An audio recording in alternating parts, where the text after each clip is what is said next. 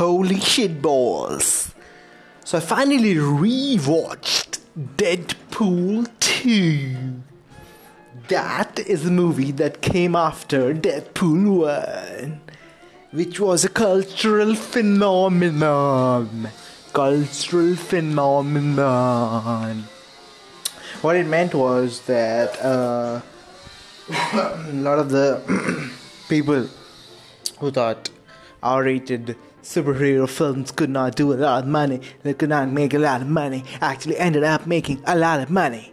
So they had a lot of money to make the second one. And that turned out to be not so good a thing for the second one.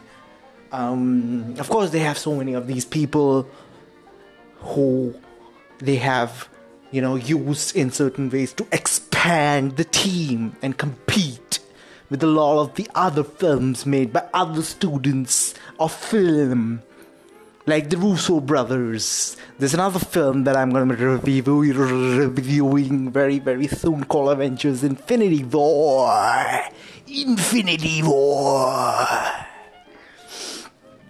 So, Deadpool 2 has a lot of jokes. They come in thick and fast. It has a plot.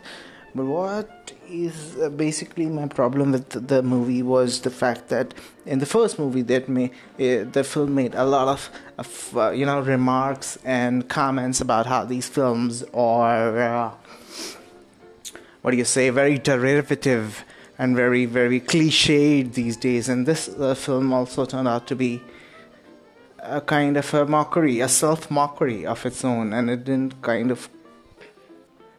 I don't know, even though the film is stuffed and there's a lot of action, there's a lot of jokes, there's Cable, there's Domino, there's all these special effects. This film, I don't believe will stay in the zeitgeist. There's a character also called Zeitgeist in the film, which is fun. It'll not stay in the zeitgeist as much as people would, have expected after having seen it for the first time. I saw it in the theater when it came out, and now I saw it again. Turns out that my feelings remain the same. While I'm watching it, I'm having a lot of fun. I'm enjoying the film. But the moment the film gets over, you kind of forget about it. So, I don't know why that kind of happens, but I think it follows the same path that, the common path of a lot of these superhero films. It has to do something very cliche, save a child, save a kid. Although it's very culturally relevant, it makes a lot of culturally relevant jokes, one-liners. Comedy is good, but it's expected, That is, I think, the problem with Deadpool 2. Is the film ends up being a little predictable in some sense, and that wasn't a good thing. The first film also, I thought, just the fact that it used the lower budget very, very effectively and efficiently, they ended up making sure each and every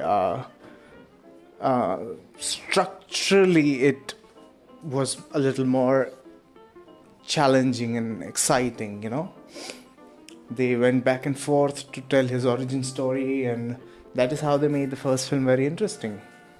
And the second one also starts something like that, but it doesn't quite deliver on the same level, because we see him on that big lying down on those oil barrels and about to blow up, and he tells everybody on the screen, because he breaks the fourth wall and says that I'm going to blow myself up and this is going to be about my death, and he jokes about Logan, which is funny. But that scene again is revealed somewhere in the middle of the film. Again, like when you come back to it, the whole story catches up to that point, and he's trying to kill himself because his girlfriend is dead. Some guy came from the door, pointed a gun, and bish, she was dead. Sorry. So that felt a little unearned for some reason. It didn't feel threatening enough.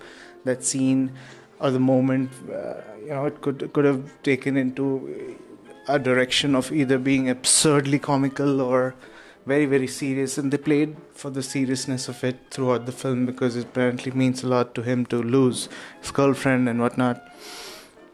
So what I'm trying to say is the film overpromises and underdelivers for some reason. When you look back on it, it feels as if it's good. Like you can't find yourself in a boring moment, and you'll keep enjoying it while it's playing, and there's funny and there's things happening, and what does it do? Where they're going? Josh Brolin, who's Thanos, is now Cable, and they are also trying to do a team, and the TJ Miller is back, and the guy who they try to repeat a lot of the jokes for the first one, like the opening credits. They did do the exact same thing, but kind of did more of it. So more of anything isn't funny because you kind of align yourself and you get into a place where you start expecting it. And in my study of deep comedy recently, I've discovered something which is the greatest factor that determines whether you'll be successful in invoking comedy is surprise. Guess who said that? That's right. Not me. Aristotle said that.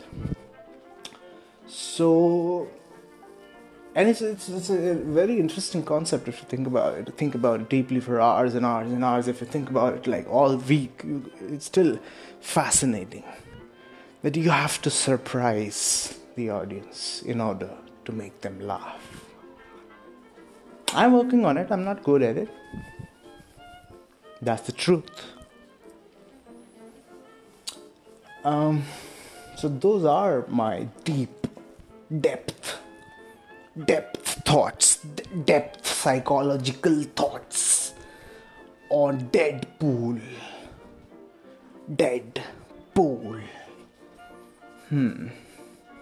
I wonder what they do with number 3. Thank you for listening to my wonderful, expressive podcasts, and I'll see you after infinity.